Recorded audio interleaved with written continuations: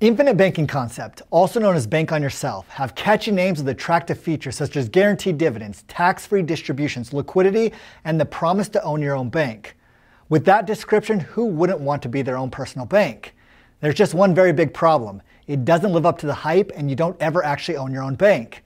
In my opinion, it's one of the biggest exaggerations promoted in the life insurance industry, costing many people the chance of true financial freedom. Why? Because this so-called bank can lose money for decades, which I believe is the true guarantee. It's a pretty big claim made with strong language that I plan to back up with facts and verifiable math. In the next few minutes, I'm going to show you exactly how it works. And once you see the math, ask yourself why anyone would promote infinite banking or bank on yourself as a wealth building tool or personal bank. In fact, the person selling this product to you may likely have little to no understanding of what occurs inside these whole life policies, or not want to understand because of the big commissions they make. Further, I doubt billionaires use this strategy, though that is a pretty common claim I hear. Why not? Because the math doesn't support it. And if there's one universal trait among billionaires, I believe, is that they always check the math. Once you get beyond the smoke and mirrors of the marketing and check the facts and figures, you're going to see what I see, a sham. The theory of IBC, infinite banking concept, is that you can deposit money into a life insurance contract with immediate liquidity. This insurance contract earns around 4 to 6% paid out as a dividend, less the expenses, which can be very heavy in the beginning. Inside these contracts, the liquidity, called cash value, is made available by the insurance company as a line of credit, charging around 5 to 6% interest on average. So think about this. The whole life community often speaks harshly against banks and the interest they charge, to then promote the insurance company and to pay them interest. In both scenarios, interest is being paid to a third-party financier. As an example, if you have $10,000 in cash value inside your contract, the insurance company will give you a policy loan at around $10,000 without credit checks, origination fees, or any other restrictions at around 5 to 6% interest and sometimes even more. The insurance company determines the interest rate and spells it out inside the contract, so read the fine print carefully. Infinite banking promotes the suggestion that you can use a policy loan from the insurance company to pay off debt or use for some risky investments, real estate being a common use. They further reason that because you didn't use your own money, your cash value continues to earn the dividend while you access the policy loan. You can then pay back the loan inside the policy from payments you were making towards your debt or from the gains you made off your investment. You're thinking, Curtis, I don't see the sham. I think that's pretty clever. But wait, it's actually pretty terrible and I'm going to prove it. If you have stuck with me this far, you're going to be pleased to know that we're going to review an infinite banking illustration directly from the insurance company so you can understand the mathematical impossibility that this system produces wealth creation with positive results. If you've seen any of my other videos, this is where I make the full disclosure that there's going to be a lot of math. But the great news is I'm going to keep you out of the weeds and simply empower you to make the best financial decision. After you see the math, I think you're going to agree with me that there are much better strategies.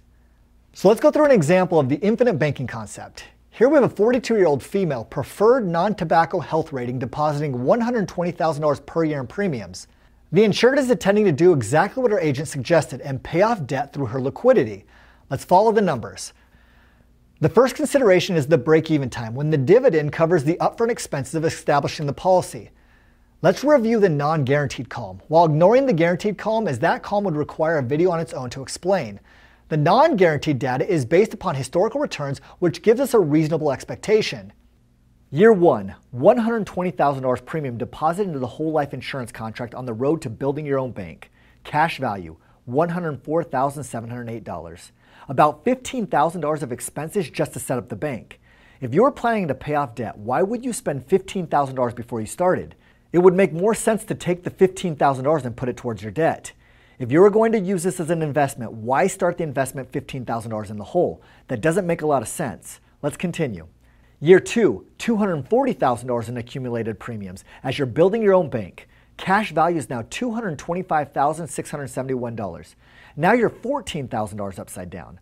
What kind of bank would leave you in this deep of a hole after depositing $240,000? Year 3, $360,000 in accumulated premiums as you keep building your bank. Cash value, $349,843, $10,000 in the hole. Year 4, $480,000. Cash value, $479,030. You're almost at break even. This is just a well-designed whole life policy. Many insurance policies don't typically break even for a few years. But now let's implement the strategy of paying off debt using the infinite banking concept. Assume this policyholder has $300,000 in debt, consisting of student loans, mortgage, etc., and wants to use $75,000 a year for 4 years to pay it all off. What happens now? Here's the math. Year 1, $120,000 of premium into building your own bank. However, this time we're going to take a policy loan of $75,000 at a cost of approximately 5% loan interest or $3,750. Now the end of year cash value is only $25,528 with a $75,000 loan plus interest. Were you actually your own bank, or did the insurance company just become your bank? Might be one of the many reasons their happy whole life insurance agents promote this concept. Year 2, $240,000 paid in as premium as before. New cash value, $146,491. Again, we're going to take a $75,000 additional loan, then add the previous loan balance for a total of $153,750, plus an additional 5% interest paid to the insurance company, totaling $7,687. End of year cash value, $63,803, with a $153,750 loan plus the new interest. Year 3, $360,000 paid in premiums. New cash value balance, $187,975. An additional $75,000 loan added to the previous loan balance is $236,437 plus 5% interest of $11,821. End of year cash value, $101,153. Year 4, $480,000 total premiums with a new cash value of $230,340. Add the final $75,000 policy loan plus previous loan balance, bringing us up to $323,260 plus the interest of 5% equaling $16,162. End of year cash value, $139,177.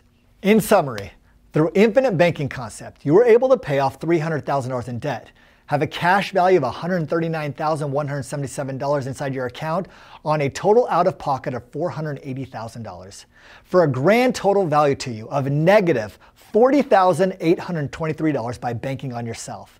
That is $40,823 in increased expenses and interest paid to the insurance company. Doing the same thing using the policy for additional investments such as real estate has very similar results, in that you're going to pay hefty expenses to start. You're going to pay hefty interest rates to the insurance company, which can far outpace the guaranteed dividend, and you were never actually your own bank. You have a standard whole life policy, and you are now an interest-paying client to the insurance company. You see, until the whole life policy dividend is internally earning more than the loan interest net of cost, using the policy loan feature as liquidity creates a negative return. How long would you have to wait before your plan is internally earning more than 5% to borrow against the cash value without losing? Let's check the illustration. At year 15, end of year cash value, $2,161,361, plus $48,000 of new premiums paid. Starting account value in that year is $2,033,629, which is a 3.9% return. At year 25, the end of year cash value is $3,442,310 with no additional contributions. Starting account value in that same year was $3,311,926, which is a return of 3.9%. If you borrowed money at year 25, you will still be losing money from your own bank. Finally, let's look at year 35 with an end of year cash value of $5,020,134 without any additional contributions. Starting account value that year was $4,838,592, which is a return of 3.7%.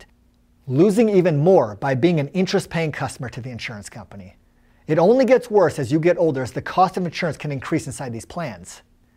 In my professional opinion, a life insurance contract should not be used as a source of funding for other investments or paying down debt unless the policy can produce a better net return than the cost of the loan from the insurance company. Whole life, in every policy I've ever reviewed, is incapable of doing that.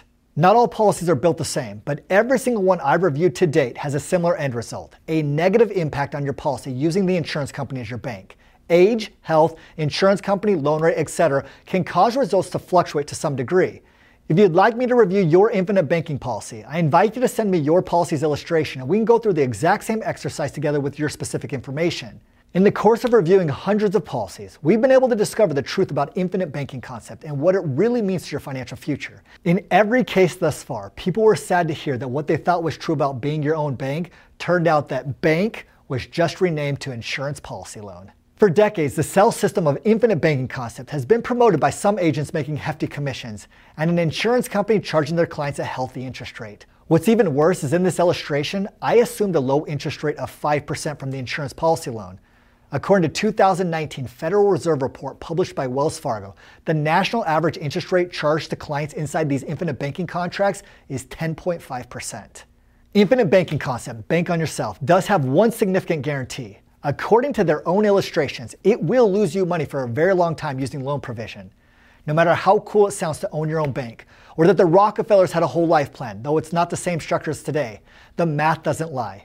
If you're paying more interest to the insurance company than what you're earning, that is a loss, and your money can never compound to its full potential to create you wealth if you're consistently losing.